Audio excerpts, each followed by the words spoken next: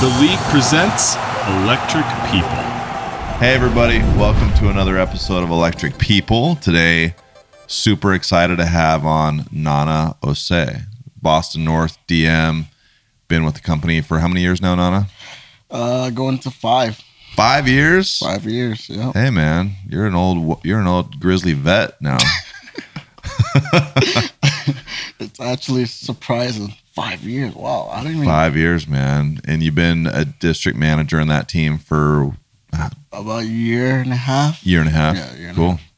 Sweet. Do you ever get tired of being asked to do backflips? No, not really, but lately I've been kind of cautious because I'm getting older. So By older, you mean out of shape? yeah, that too. In fact, I actually just got on this But new... for the record, if you're not watching this, Nana's in great shape, by the way. He's being hard on himself, but yeah. No, I'm getting older. Like I go to the gym and hit it hard, and I come back and I'm in pain the next day. Feeling a little sore, a little longer. Yeah, you're getting old. How old are you? I'm 27. I'm about to turn 27. 28. You're up there. Yeah. I'm still 27 in my head. Hey, I'll say that's pretty good. It's pretty good. Yeah. Well, hey, man, I'm excited to have you on. There's a lot of topics I want to cover with you. And I think everyone will be really excited to kind of hear your insight on stuff. So, hold on. Andrew, you're distracting me. What are you doing over there? What is the cat noise on your phone? Oh. All right. So yeah, there's a bunch of stuff I want to get to today, and I think you have a really unique insight on it, and I think your story is awesome. So I think everyone's going to be pretty excited to hear it. So, but I wanted to, before I get into it, I wanted to just kind of get your take on, one of the things I'm always impressed with you is just your overall attitude. Like you're always in a good mood. You're always upbeat. You're always high energy. Is that something that, I'm sure you have your moments where like you're not feeling that way. So like when it comes to the job, is that something that's intentional? Is it something that you're like, okay, I got to be on my A game. People are like counting on me to like give them energy when, they see me. Like, is that intentional, or are you just always happy and always in a good mood? Like, what's your deal? That's a really good question that you just brought that up. It's something that I do feel like that's one of the things that I can control in a sense. So even on the doors, I'm like, hey, if I'm overly positive, I don't care how bad of a mood you're in. Yeah. I'm going to somehow influence you in some type of way. Okay. Right? So I just try to be upbeat all the time. And even if I'm not in a good mood, I know like, hey, in the team, there's a bunch of people counting on me to be positive. If I'm not positive, the environment feels weird. Right? Yeah. So, well, you're, as a leader, especially, people take cues from you. So if you're not happy, if you're in a bad mood, they're going to it's almost like they take on the personality of their coach. Right. And so, it's really, really important as a leader to be cognizant of that. Do you feel like, you probably even heard me say, like, I always say, like, be a fountain, not a drain. And I do feel like you're a fountain. Like every time I talk to you, I think every time your reps talk to you, like you give them life. Where do you get yours from? Like, how do you get that? Like, cause it's like, you're always giving, but who gives it to you? That's a really good question, actually. Interesting. I mean, I would say it's more of, I don't know per se where I get it from, but I'll probably say it's the people that I'm around the most. There's a few single people that, like my sister, every time I call her, it's like the mood that she's in. Mm-hmm. I have to be upbeat. Yeah. As far as the given. But then it's like once in a while she call me, and the fact that she's in a good mood just almost like fired me up because I feel like I have to be the one given all the time. Yeah. That the moment I see her, I'm just like, okay, I'm good. I don't care what's going on. I'm all right. Yeah. Let's go. It's almost Right. like she sets the pace for you a little bit. Yeah. Exactly. Yeah. Where is your family from originally? Originally, we were from Ghana in Okay. Africa. And we moved here. Well, my parents moved here first when I was like 4 years old. So you were born in Ghana. Correct. Yep. Okay. And I didn't move here. So I was in Ghana when I was 4. My grandma raised me. My parents came here when I was 4. So my grandma raised me till I was 12, and then my parents brought me here with them. Wait, hold on. I'm confused. So your parents came first. Mhm. Then how old were you when you came to the States? 12. Oh, so you stayed in Ghana until you were 12. Correct. So your parents came when you were 4. Then your grandma raised you till you were 12. Then you finally came over. Correct. Yep. Got it. Okay. Then what? And then it's kind of interesting dynamic because in Ghana, you're raised to kind of fend for yourself early on. So when I came here, I kind of had, I would say, more of the expectation of when you're 18 over here, that would be the equivalent of 12 in Ghana. Okay. So when I So like came, at 12, you're like, yo, time to move out, homie. Get a not job. per se, but Get a job. What are you adding to the family? What are you contributing now? correct. Okay. Yeah. So it was one of those where when I came, I'll kind of feel my parents. Since they haven't been there for so long, they're trying to kind of like instill these discipline in me, and I'm like, I already have this. What's the beef? You're here? like, you lived in Ghana.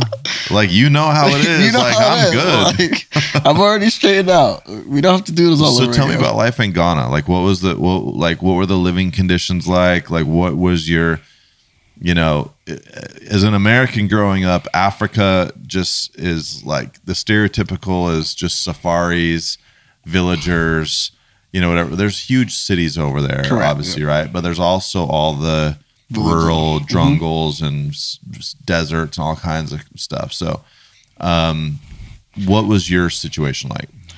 So growing up in Ghana, compared to everybody that's there, I would say I actually had it pretty good because my parents were over here, and in Ghana, when you have relatives overseas, they're looked at as like rich, Okay. right? So my parents Were they obviously- sending money like back to you guys? and stuff? Correct. Like they'll send money every month to take care of us, and we live in a city. But even in the city, when you're here, it's like more like the hood. But compared to Ghana standards, it's like, hey, like you got a roof over your head. You're balling. You're eating. You're good. Yeah. Right? And my dad. How much money were your family sending? Sending? In Ghana at that time, $100 a month. Was like all you needed. We'll take care of the You're house, rich. everything. Like you'll be good, right? Okay, so you're living in the equivalent of like a low income area in the States. Correct. Yeah. But you're looked at as these guys are doing well. Correct. And you felt like you were doing well. 100%. You were like, we're balling. I got Exactly. a roof. I got money. I got a hundy coming in every month. Like, we're good. Like I'm okay. Like I got nothing to worry about. And Yeah. then you have my dad, who was more like he grew up in the villages, Okay. so he's more like, all right, I got to make sure this kid has a good head on him. So every summer, he would send me and my sister to go to his parents, the village, The village. to stay there for the summer. So that was our summer vacation. Okay. And there you really get to appreciate, hey, the city is way better because over there you got to wake up at like 5 a.m., The village. go fetch your water, Okay. and Which make sure is you have what? water for the day. What's fetching your water consists of what time, It's- how far? It's 5 a.m., Okay. you get woken up, you're How still much water are we getting? like a bucket full. And it's like, You're putting it on your head? yep. There was a picture of that actually. You have a picture of water on your head? Correct. I think I actually, when I did one of the bloodline trainings, I actually had it on there one time. Can you just walk around with a bucket of water on your head? Yeah. To you this can day- balance it, or like you hold it with your hands? No, like I mean, I can hold it in my hands, but I can balance it as well because if I have a cloth, I can make like a little bed thing on my head. Oh, really? To this day, like when we go grocery shopping and we buy like cases of water, You throw it on your head? and I'm like, I'm not making 2 trips. Like I'll do whatever I gotta do. No. Get this thing upstairs. You're rolling around with like a 24 pack of Poland Spring Yup, just on your on top of on my your head. I'm like, nope, I'm not making 2 trips. That's great. So We're doing that right when we leave here. Like we just recorded a podcast with Hannah Soar, the Olympian. She's an Olympic mogul skier. Yeah. We like went on location up to the ski resort with you. We're rolling to Stop and Shop. And we're gonna go. I'm like, yeah, We're going get some cases of water. 24 pack of water. Oh man. That's so good. All right, so hold on. A bucket is what? Like a couple gallons? It's more like it's I mean, a 5-gallon bucket is like well over 100 pounds. So No, it's probably it's- like a couple it's gallons. more like I'm trying to get a good comparison. It's like, you know those big margarine, not even margarine. It's like a regular, almost like I'll say a regular trash can bucket is Okay. probably just comparable to that. Got it. So, all right. So, how long is the walk? At least 2 miles. 2 miles? No. I thought you were going to say like 20 yards. No, I am not Why exaggerating. wouldn't you live closer to the water? Like, No, what, that doesn't make any the sense. water's to me. it's a mountain that the water comes from. Okay. right? So, hold on. You're in the village. What is the, okay. We're going to get to some of the other stuff in a minute. 5 a.m.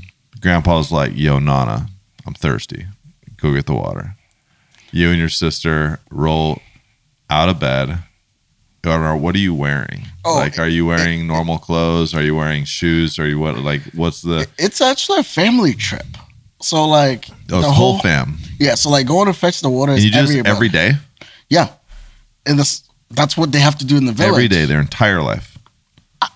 Literally. All I right. mean, for them, I think the whole idea is sometimes they will make multiple trips in a day to fill like a whole like gallon, like Yeah. a tank. Yeah, of- like big tank. that way you don't have to make the trip every day. But Got when it. we were there in the summer, it's like guests are in town.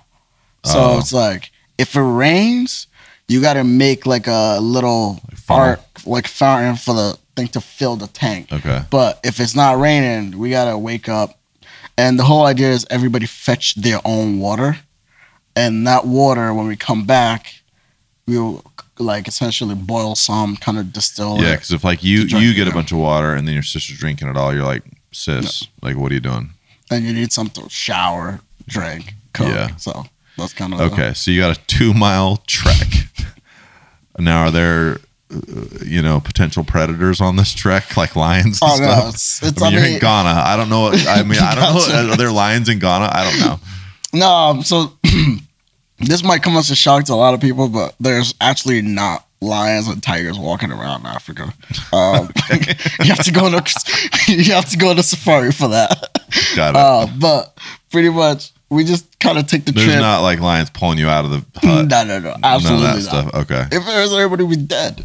But so I remember this one trip. Americans are so dumb. That's the thing. Like America, it's like we're just. The thing is, we just man. unless you live there, though, you just never know. All we see is the movies. What's in the movies? No, 100%. The best thing is when they ask you, "Hey, this guy's from Africa. Do you know him?" Yeah, And I'm like, you're he's like Ghana. like 4 countries away. Yeah, you're like Ghana is like Ghana's from like here to Texas, dude, from Nigeria or whatever. Oh my goodness. Yeah. So, So okay, so you get the water. So then what? So you bring the water back. What's the rest of the day? you bring the water back. The adults specifically, they take whatever they need, distill it, so we can all drink some as far as that, and then How do they distill it? they cook. So pretty much. And by the way, hold on, guys. I know like our listeners are listening. This is just like crazy to me. And where I'm going with this, by the way, is I think it just sheds so much. It shines so much perspective on like your gratitude that you have for this job now and like what you have today and like just the things that you do. And so I'm always fascinated with like the immigrant mentality because so many of our best reps come from immigrant families or are immigrants themselves. And they just have such a unique perspective on work ethic and gratitude and money and just like running tap water, right? And it all comes from these experiences that you have in your life. So I hope everyone that's listening, like as you're listening, going like, "What? All right, dude, get on to the sales talk." Like Nana's an incredible salesman, and we'll get to some of that. But like, I think it's really, really fascinating to hear like where you came from. So, and this is all part of like the fabric of your story, right? So it's pretty cool. No, for So, sure. all right, I want to hear. So they distill it. What are they distilling it with? So the way they do it is they have this little handmade machine that they essentially have, and it's like part of the top. There's like a little. They covered the top of the pan that they're boiling the water in, Mm-hmm. and then there's a certain part of it. It's like the temperature's obviously normal temperature there. So what it is when they boil it, the water vapor kind of goes up, and then it distills through there, and then it just kind of flows in, and that's like the clean water. And every Oh. time they're done boiling, you see like all these dirt and particles left at the okay. bottom of the. So that's how they're making the drinkable water out of the. Crazy. The river water or whatever. Yeah. hmm Got it. Okay. How far is the village from the city? It was a 4-hour drive. 4 hours. Okay. So you drive 4 hours into the sticks. That's for the summer. How 3 big's the months. village for 3 months? Yep. Yeah, you're like, that's like, as a parent, you're like, my kids are going to be humble real quick. So when you come back to the city, you're Yeah. like, I have it good. Like I can't. Right. Yeah. I mean, like, I take away my kids like PS4 for a weekend and they're just like, oh, they don't even know what to do, So, okay. So 4-hour drive, you're doing the hut village thing. How big is the village? Like how many like huts is that what you call them? Huts? So in that part of it, it's more like it's like they've made bricks, but it's with like clay. Yeah. So it's like, and then they have like a normal not shingles, but it's like I forgot what it's called. It's like the metal shingles. Oh, They just okay. have that kind of over it. Just like the metal roofs. Correct. whatever. Yeah, it's just kind of how I see. Got it. Okay. Cool. But yeah, Um, I mean, I actually enjoy the village a lot because in the village there's not a lot of things to do, so everybody's together all the time, and we like make up games and play. So like, for example, like the game Mafia, right? Yeah. We have a Ghanaian version of it where we all be in a circle, the whole house, mm. and it would kind of be everything's together. I mean, that I was see. the fun part of it. So like that phrase, it takes a village. Like that's what they're talking about. The whole village knows each other. Literally, yep. Do you feel like the village is just all family? Like, is the whole village just kind of family? Or are there like people in the village that like are rivals? Or they're like, is everyone pretty much like, yo, if we're not getting along with you, like we need you out of the village? It's one of those where it's like there's not a lot of resources, so it's like the village all come together, and it's like everybody helps each other. Mm. So like if something happens in the village, like everybody knows who your mom is, everybody knows your grandpa. You're not getting away with anything. Yeah. So it's like one of And you those- guys look forward to going to the village every summer. I did because in the city, like, so in the village when I went, I used to have the green light. I could climb trees to go get the mangoes and do whatever I want. Okay. But in the city, I will like climb. I actually don't know why I did this, but I will climb the 2-story building just to say I climbed it, and I'll just walk around it in circles. I don't know what I was trying to accomplish, but to this day, my mom tells me the story, and I'll get in trouble in the city. But in the village, it's like, yes, he's getting closer to the pear or to the mango. you were lauded for your tree climbing. Correct. Yeah. He's going to be the Versus best being mango punished. retriever. Yeah, versus being punished in the city for trying to climb something. Right. Your childhood sounds exactly like mine.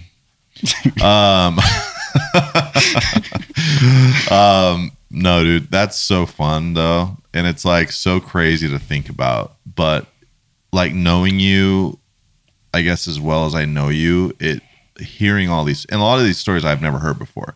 So this stuff is all really fun to hear from me. But that's awesome. So you came to the States when you were 12. Now, well, did you learn to play soccer in the village?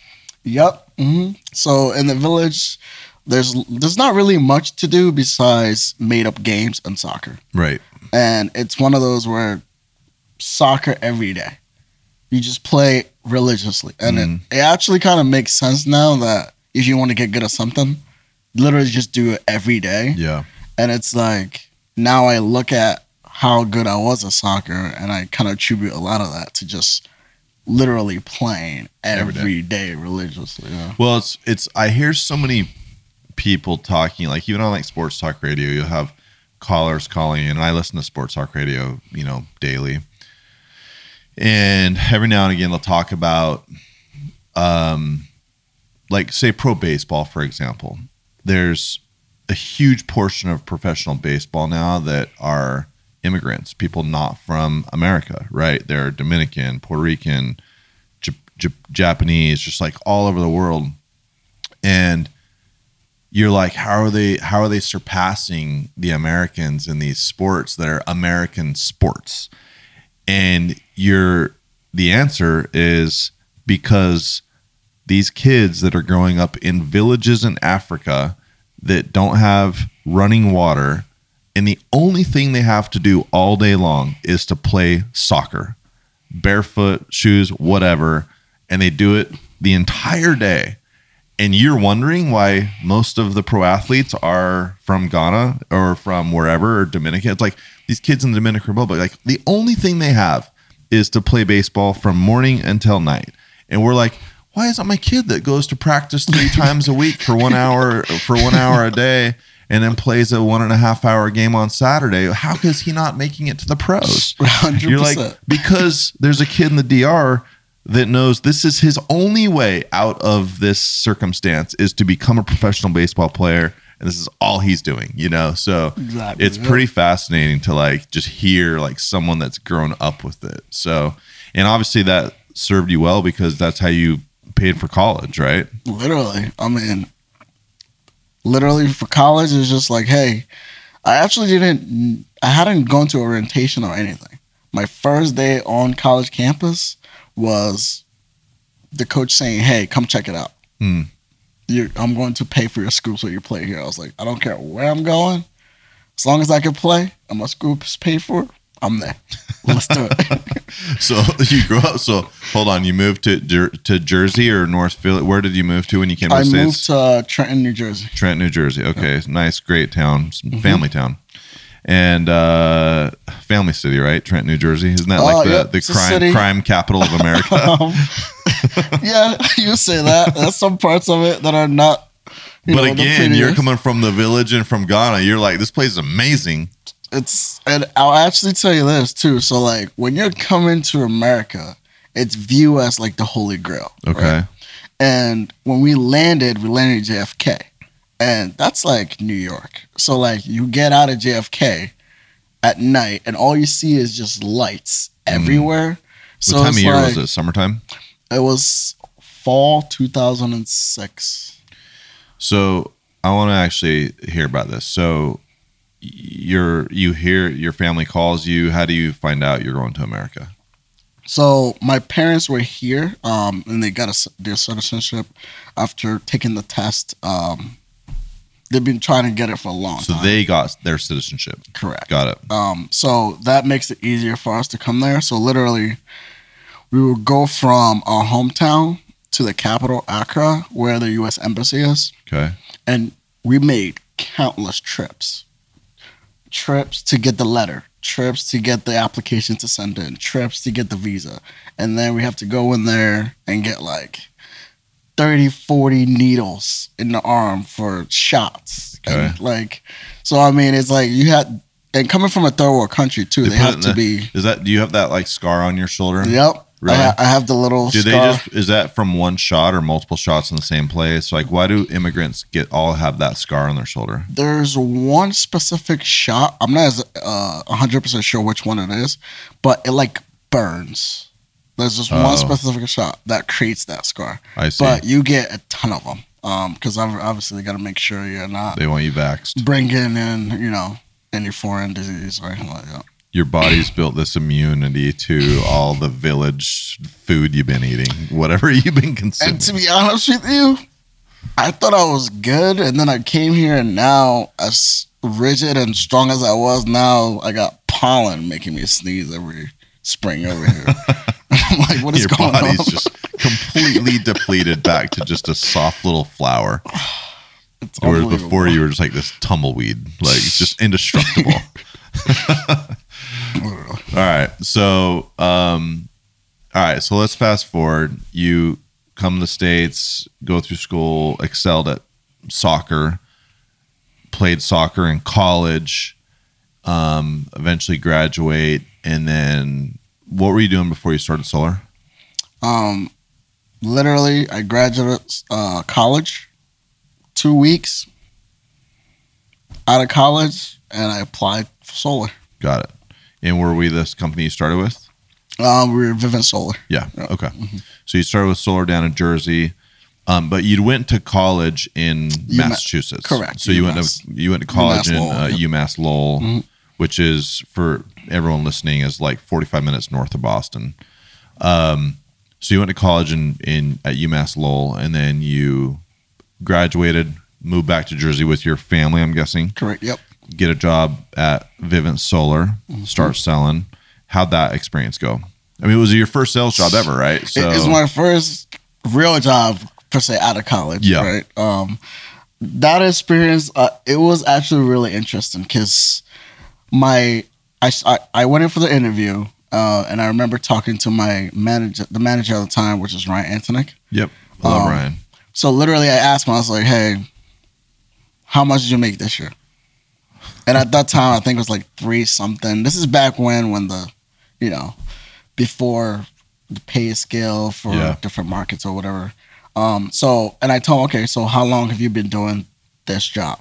And he told me, I think it was like 3.5 years or something like that. So that's when mentally I was just like, all right, I'm committed. All I have to do is do this for 3.5 years, and I'll make exactly how much he's making. So right then and then, I was just like, okay, that's it. Everything else, we figure it out along the way. But training was very interesting because I had this 98 Honda that has gone through hell and back. Mm-hmm. Probably put so many Civic? repairs through. Yeah, no, it was a Accord. Accord. Okay. That car was almost falling apart. And my training, I literally had no money to the extent that I did not know how I was going to start training the next day, like the next week, the Did following you have week. any like gas for the car? No or, like- gas money, and mind you, I lived an hour from the office. So to your name, you had $0 basically. Literally have no money, and I have this. If you're African, you know this, where you have this little pride in asking your parents for money, Yeah. and it's like you rather like do anything Yeah. else. Go get but- your own water. Yeah, like Go you'd get your rather own do water. Like, anything get your than own ask. water, right? Yep, exactly, Yeah. literally. So, I was at that point where I had no idea how I was going to train in. So, that Friday, it just happened that one of my friends didn't want to work because we all used to deliver pizza, where I used to work at Domino's before. So he didn't want to work. So I was like, dude, I would love to pick up your shift. So I picked up his shift, made $50 that night. I was like, boom, gas money for next week. I'm going to training. Let's do it. So that's how I literally got gas money to start my training. That's crazy. Picked up an extra domino shift. Yep, literally. I mean, and now look at you now, just a spoiled little brat up here, just living large. It's crazy. Well, so, and you're crushing it now, but that's not how it started. And we've had this conversation. You just weren't doing very well, and then you had a bunch of friends up here from going to college, and they were working for us. And then was it what led to that change from deciding to move from Jersey to Mass? So I was just in a spot where it was kind of like I've been doing the same thing, and the town that I was in, just the environment I was there, I didn't feel like I needed a change, right? And I remember being in college here, I actually really liked living this area. So I was like, all right. So I had the conversation with Ryan at the time, and I was like, hey, this is how I'm feeling. If you were to kind of like point me in the right direction as far as like, hey, if I'm going up there, where should I go? So that's when he kind of directed me to Boston North. He was like, hey, if this is how you really strongly feel, the best spot that I could say would be the right direction for you is Boston North. So it's funny, literally 4 days later, actually, you know what? Let me backtrack. So I went and got a new car after working in Jersey for a couple years. And then when I was going to get the new car, I was just tired of my old car breaking up. And I literally I leased a Honda. I could barely afford the payments. And I just told myself, I'll be rich when the lease is up and I'll buy the car out. I don't even care. Like, even though the miles made no sense, it's 10,000 miles, but I drive 100 miles to work and back every day. And I knew the miles made zero sense. You clearly weren't like a math major in college. The math is not adding up. Definitely not. So I was like, you know what? I'll be rich in 3 years when the lease is out. I'll buy the car out, whatever. Yeah. So literally that car, I packed a memory foam. That was my memory mattress. I put that, like, squeezed it hard enough that it fit the car. And I literally drove up here to Boston with the Honda Civic, a memory foam mattress. Taking up the entire back seat. Taking up my entire back seat and literally my clothes. Yeah. So literally I just came up here, got a small little apartment in the college campus. Because, college, they don't charge like an arm and a leg for rent.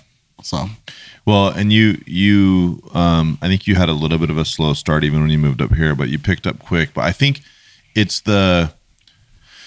we've talked about this before, but it's not that Mass was a better market than Jersey or anything like that. And Ryan Anthony, by the way, incredible manager. He's one of our best managers we have on the East Coast. 100%. By far. I still talk to him to this day. And Ryan, arguably the best trainer we have. I mean, he's really, really good. But it's the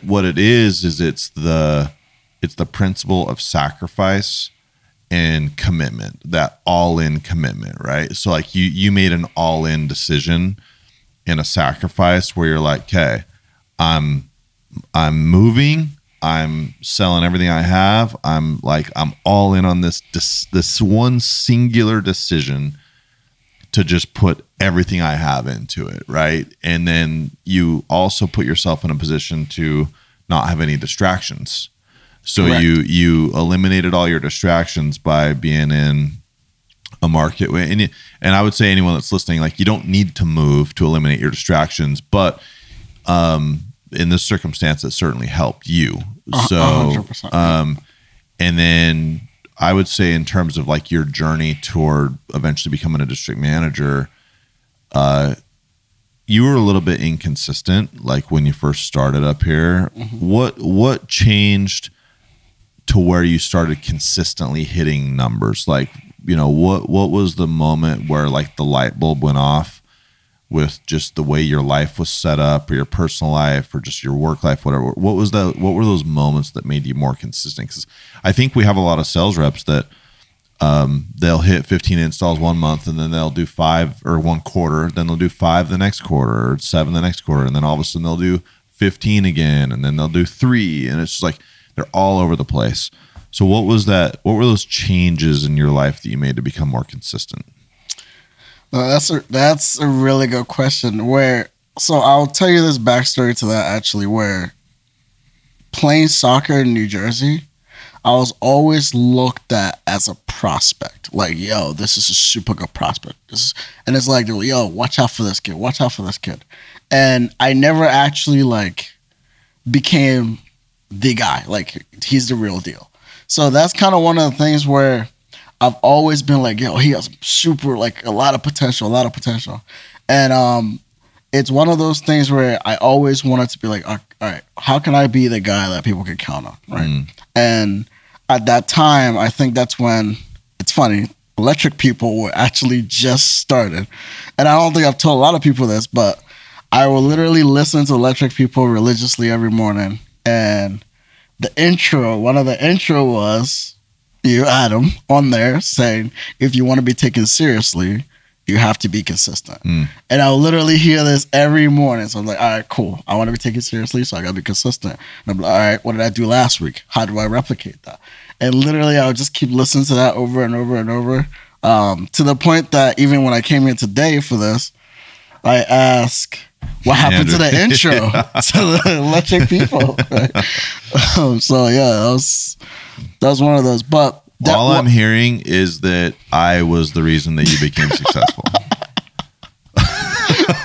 A huge part of it, I'll tell you that. I mean, it's almost like you have your VP in the back of your ear. Yeah. In the I'm morning like Jiminy and Cricket, at night, man, just in your it's head. like, hey, if you want to be taken seriously, you got to be consistent. So it's like one of those. But now, it definitely helped too when I moved here. Even though I had friends here, I didn't really kind of like get involved. I was just like, I have an apartment. You're here to work. I have a bed. I don't even have any couches in my apartment. I don't really have a reason to stay home. By the way, is a lot more than you had in the village. Oh, 100%. So I was like, all I need is a place to sleep and wake up, and I'm good. And I was like, wake up, go to work, wake up, listen to audiobook, Electric People, go to work. And I did that consistently for like a whole year. And then I looked at my bank account and I'm just like, whoa, what just happened? So that's kind of like the realization. So you have, and I want to change gears here in a second, but before I do, dude, I've been so proud of your story and just watching you grow. And we were talking before we started recording today that you have some goals, and currently, with the money you've been able to make and save, by the way, you've been able to accumulate how many rental properties at this point? Yeah, I have 3, and 13 units. 13 doors. Yep. So you own 3 rental properties, 13 doors, and you just rent an apartment yourself, right? Correct. Rent a cheap, nice but cheap apartment, affordable. So guys, like, listen to Nana. How old are you? 27. 27 years old. He's made enough money easily to buy his own house, but instead of doing that, he continues to live in a cheap apartment. He's now bought 3 rental units, owns 13 doors, collecting rent on all of them. And he told me his goal is to eventually, he says he wants to have enough money to be able to buy a Porsche. Well, he has enough money to buy a Porsche right now, but he says that, and correct me if I'm wrong, well, why don't you just tell it? Well, so the rule is... whose rule? It's kind of, I thought about it, and then my girlfriend now also kind of like, wait, I think you should gear this way. So we kind of came together as the rule. Okay. Where I'm like, all right, cool. I want to get the new Porsche, the 992 GT3. And she's Step up from the Accord. So it's like, all right, I can only get that car if I have my own garage. So that means I would need a house. And I'm like, okay, so the rule is until I get to 30 doors, I can't buy a house. Okay. So my goal now is, all right, how quick can I get to 30 doors so I can buy a house with a garage so I can get my GT3. So that's the... Yeah, you came in the house today. The first question you asked was, he's like, hey, man, you selling any of your rental units? I'm like, get your own freaking units, dude. Like, I got my own goals, Nana. Yeah, that's the plan. So 30 doors, and then we're going to get the Porsche. Well, 30 doors, then we're going to get a house. With the garage. With a garage. That's when you know you made it. And then we get the Porsche. With the passive income you're creating, yeah. I mean, I don't think you quite understand how far ahead of the game you are at your age right now, especially considering the short amount of time you've been working with us. But that's what I love so much about this job and this opportunity is the people that truly understand the sacrifice required to be successful, and then take it one step further, the people that understand the principle of delaying gratification. Those are the people who really seem to like catch the vision of what this opportunity can do for you. So, I mean, 100%. It's the opportunity we have is incredible. It's, I mean, how many things can you do at such a high volume at such a high ticket price Yeah. per sale, right? And it's like all this money that we're making now, granted, we don't really know how long it's going to be there for. I mean, granted, Sunrun has a long runway for us, right? Yeah. But it's like, at the same time, how can I put myself in a position where if this was ever to go away, which, I mean, I don't really think it's going to go away anytime soon, but if it was ever to go away, I would be like, okay, this is what I have to show for it. Yeah. Right. Yeah. And I don't think a lot of people can say that. I mean, I think a lot of people make good money with us. And then if it ended today, they wouldn't be able to say, wow, look what I accomplished with this opportunity. They would say, yeah, I have some nice things, but I need money next month or else I can't pay my bills. Right. So what, your goal clearly, it sounds like, is to create enough passive income to where, you're building wealth. Correct. Yep. Yep. So let's change gears a little bit. We just had Black History Month in February, and by the time this episode airs, it'll probably be end of Marchish or whatever. So this convo's slightly dated, but the topic isn't. So we just had Black History Month. Obviously, African American. I wanted just to get your perspective on being an African American in a door-to-door sales job, and just, I'm sure you have opinions and just thoughts on the whole topic in general. So I guess where do you want to start with this topic? So I want to actually start in the beginning when I first started with this job, as far as knocking wise. Okay. I don't know where I got this from, but I just made a rule that I don't like for somebody to say no to me. It has nothing to do with my race. Okay. Even if it's because of that. In your mind, In my mind, it's not. you weren't going to allow yourself to use that as an excuse. Correct. Got it. There's something I don't know, or something I have to learn, or something I did wrong to cause them to say no to me. It has nothing to do with my race. Okay. And I think a lot of times it worked in my favor greatly, and it kind of caused me to put those blinders on to the extent where sometimes I'll describe certain scenarios to certain people, and that's the first response. Oh, They're like, dude, they're being racist to you. They're being racist to you. And I'm And like, you hadn't even occurred to I'm you. like, I haven't even thought of that. Yeah. So I think that it's if you allow yourself to use certain things as an excuse, in some cases, yeah, very few cases it might be validated, but overall, you're just kind of putting yourself at a disadvantage by thinking, this didn't happen because of this, right? Where there could be 100 different reasons why it didn't happen, but you're just mainly focused on that one thing. You're just you don't want to feel like you have any type of victim mindset. Correct. Got it. It's like, I'll make it happen regardless what the reason is. Okay, but having said that, I mean, I think there's clearly validity to it at times. Oh, 100%. I've had several instances. In fact, So you can say whatever you want, but really? like the facts are, there have been times where you're 100%. like, okay, give me an example. So, there's this one. It's actually really interesting because it was a referral that I was going to, and I set an appointment with the referral. And usually, when the referral is like over a 30 or 40-minute drive, I like to confirm before I get there. So I try to confirm this appointment for like 6:30, which, by the way, was a terrible idea. I should have made it way later. Yeah, rookie move. The homeowner didn't answer, and I was like, oh, perfect. More time to knock. And as I'm knocking, she confirms the appointment at 7 o'clock. And I was like, okay, if I come now, my ETA is around like 7:35, 7:45, whatever. She goes, oh, that's cool. So I get there, and I'm trying to talk to this homeowner. It starts to get dark. We are outside.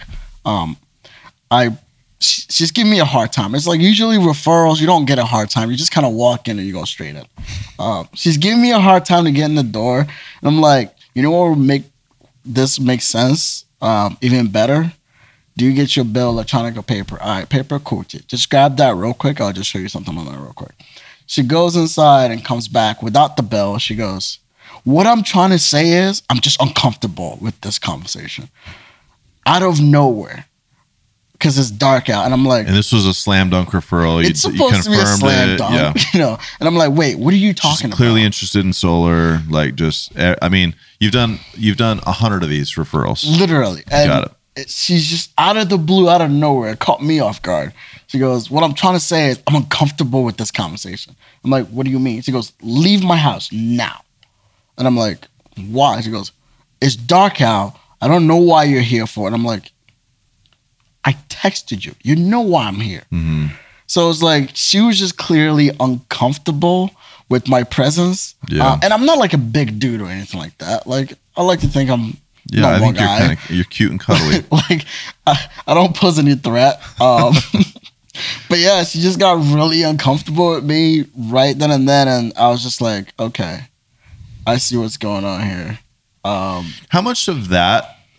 So, and by the way, for anyone listening, the questions I'm asking you is to better understand. Okay, so how much of that, the saying, "I see what's going on here," which implies a feeling of racism, right? So but it's how more much? like How much of she that? feels uncomfortable. How much of that though is in your head versus that's just something that happens to door people all the time, white or black or Asian or whatever? Because those experiences have happened to me before as well. Mm-hmm.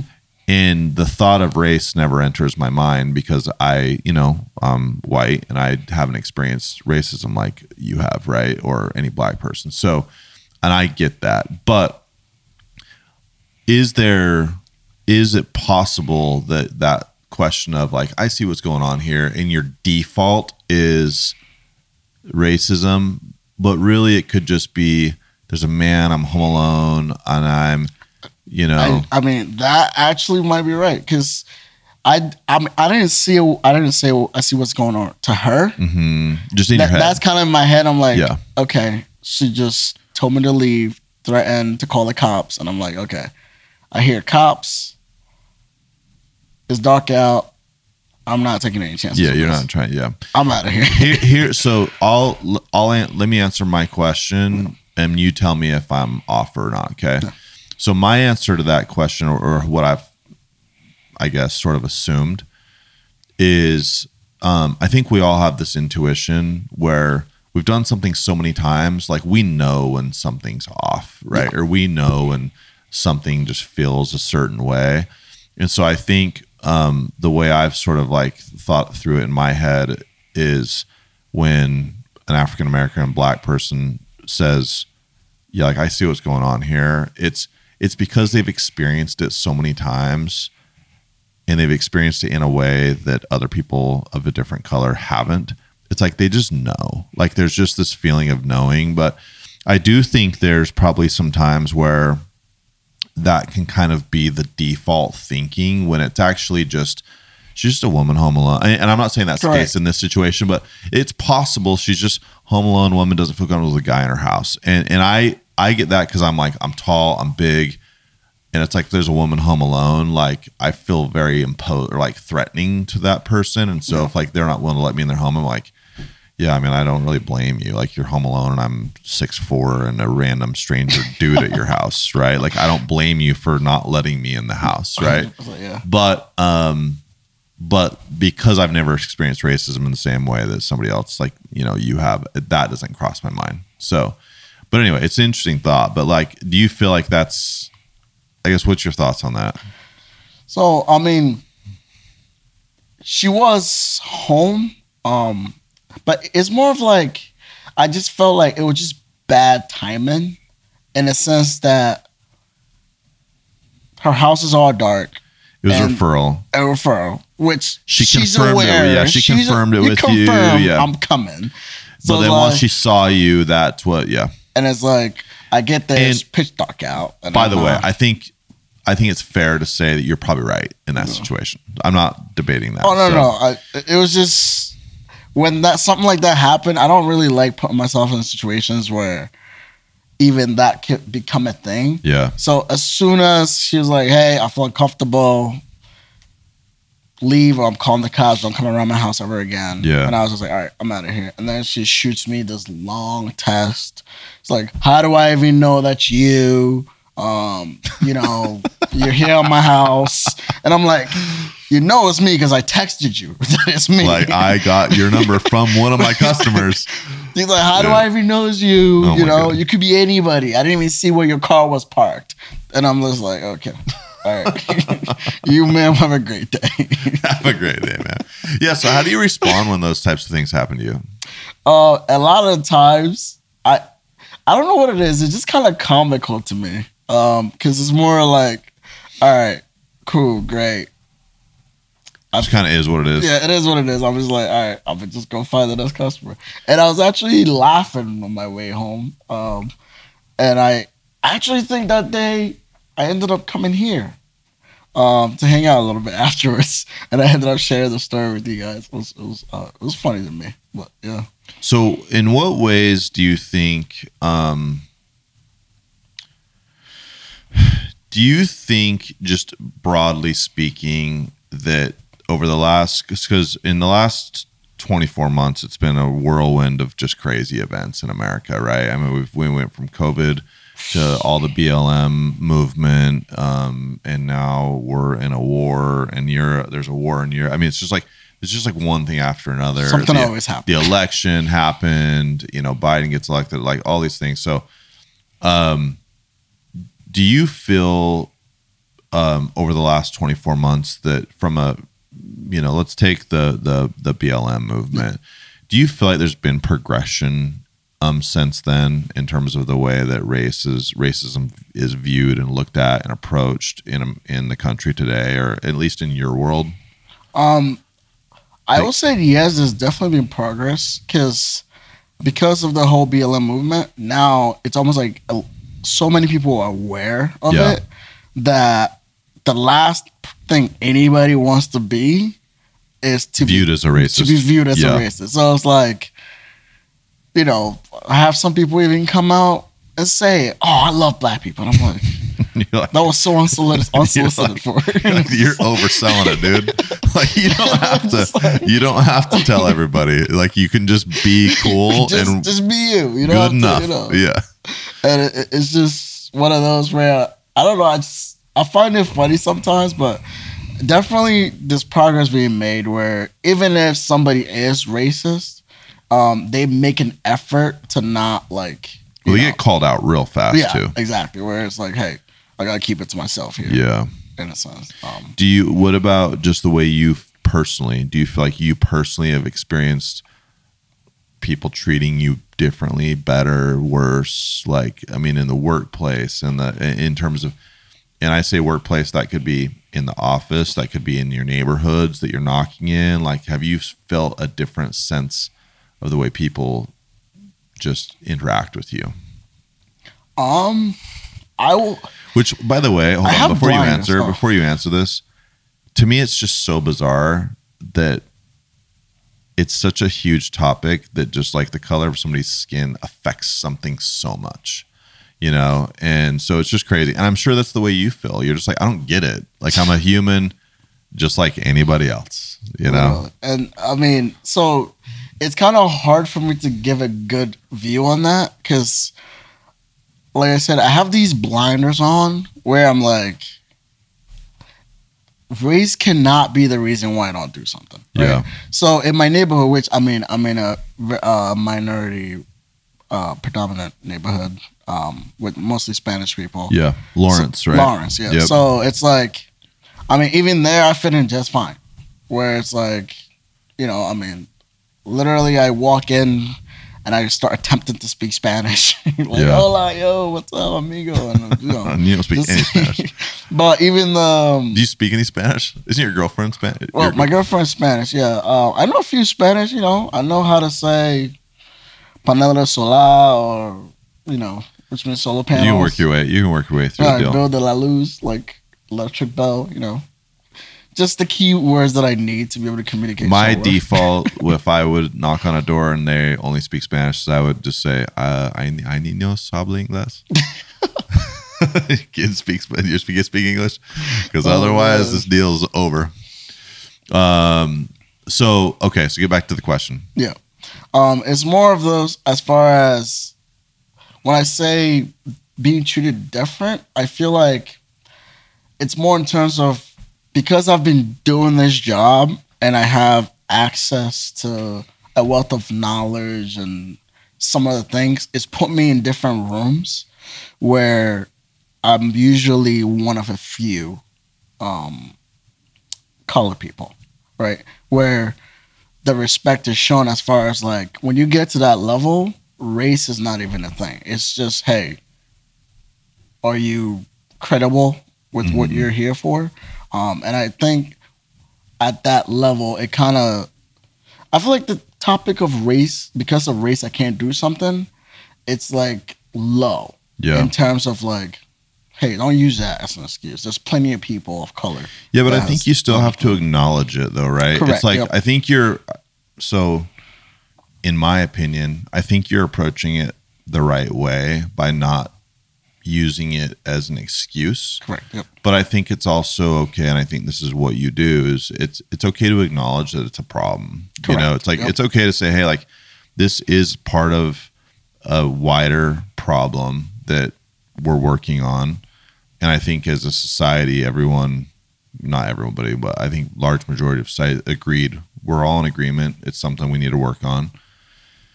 And, but in the meantime, like you don't want to let that hold you back from what you're trying to do. Correct. You It's know? like, hey, you're African American.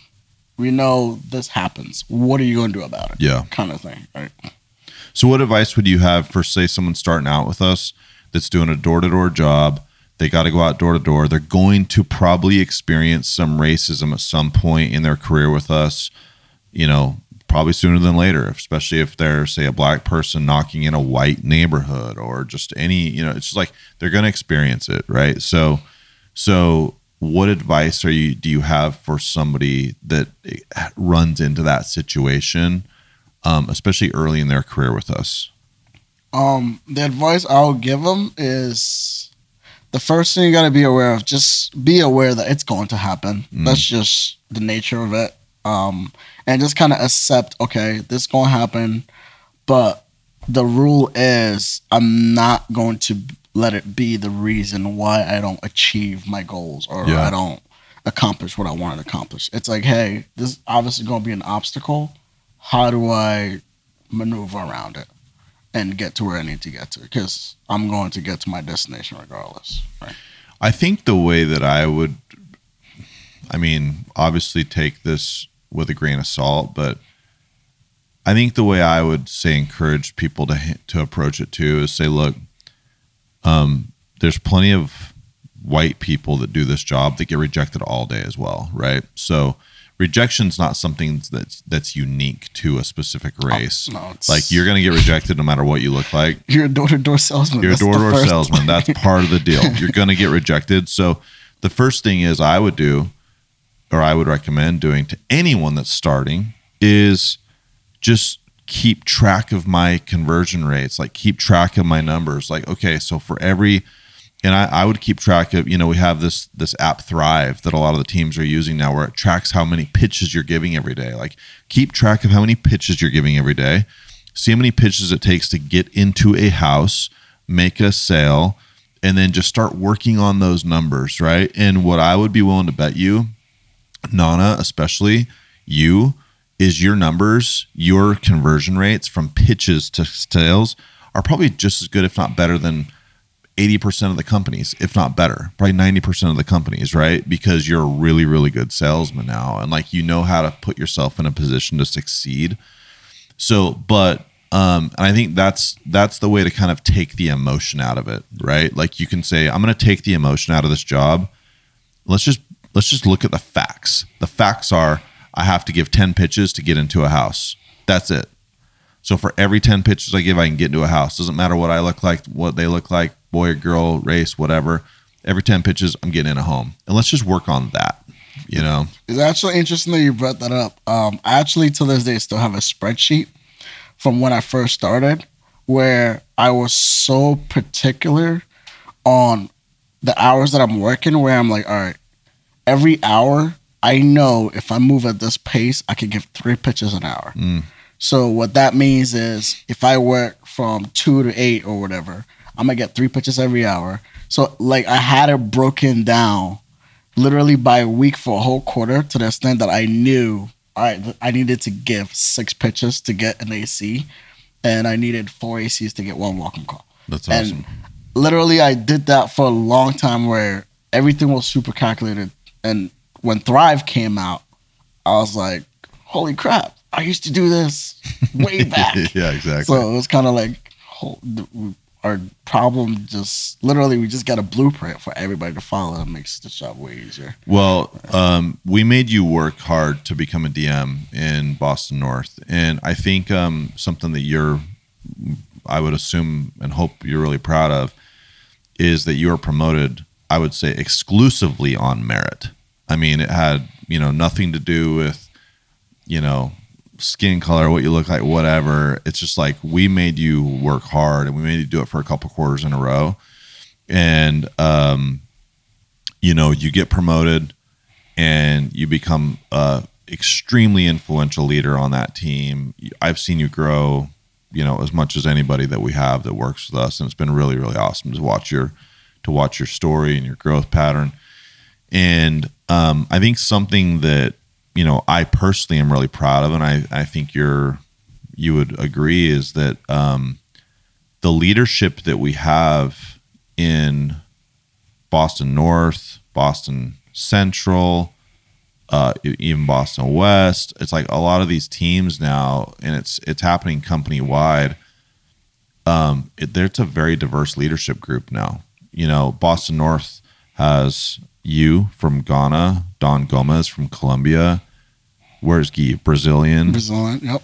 And then Mackenzie Watts, first female manager ever promoted. And then, Jordan, he's our splash, our splash of vanilla. Right. But it's like Boston Central. It's like, Barros Brothers, Brazilians, Breno, and then Alicia. It's just like, there's like all of these leadership groups now are so diverse. And what we're seeing as a company is it's opening the aperture for recruiting like crazy. You walk into Boston North and it's like a United Nations meeting, it's crazy. And it's not crazy, it's amazing, so it's super cool. There's a ton of women, there's people that look very different. All walks of life.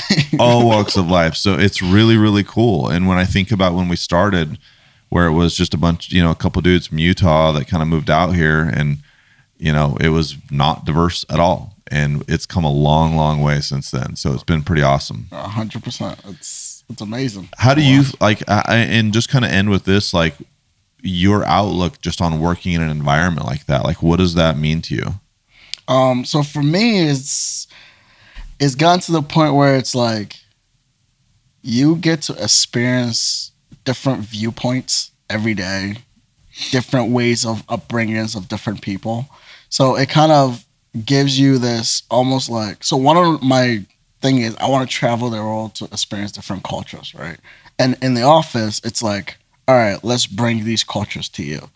And every day I get to essentially influence and be influenced by really incredible people from different parts of the world. And it's actually pretty cool where I'm to the point where I'm trying to figure out, okay, what other countries are we missing? Yeah. So you're cool. collecting them like Pokemon cards, man. Mm-hmm. It's what's cool is we do this. So you work in the New England region. New England does a district manager kind of get together every couple months, and it's a potluck. Yep. So we always make it a point of doing a potluck dinner, and we ask every manager to bring a unique dish from their country or their background to the potluck. So when you come to the potluck, like describe what the potluck looks like. It just looks like a bunch of different foods. Actually, this last one I brought some jollof rice, and just for the record, Ghanaians have better jollofs than Nigerians. I just have to throw it out there. But I brought jollof rice, and I didn't know you were going to be talking trash on the Nigerians' rice on this podcast. A bunch of the guys, they enjoyed it. Jordan here. And by the way, we have Idris Oladi on tomorrow. He's from Nigeria, so we're gonna hear about this.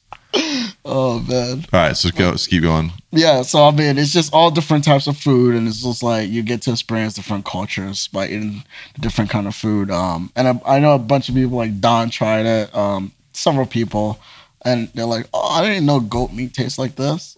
So that's kind of pretty cool.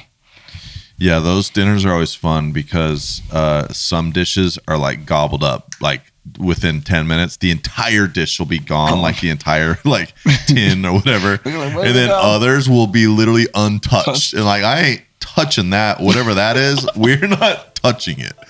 So they're like, no, it's good, I promise. We're like, cool, dude, we'll take your word for it. Yep. Literally. Yeah, those are fun. Well, dude, it's been awesome having you on, man. And love working with you. Love seeing what you're doing. Keep up the great work. All right, thanks, man. Appreciate it. No worries, man. Hey, thanks everyone for listening to another episode of Electric People. If you've liked what you've heard and are interested in joining our teams, just DM us on Instagram and one of us will reach out about how to join this dynamic opportunity. You want to come be a part of the best sales team, solar team in the industry? Hit us up. Sunrun. thanks for hanging out with us today. This is Electric People. Take these principles and go be electric.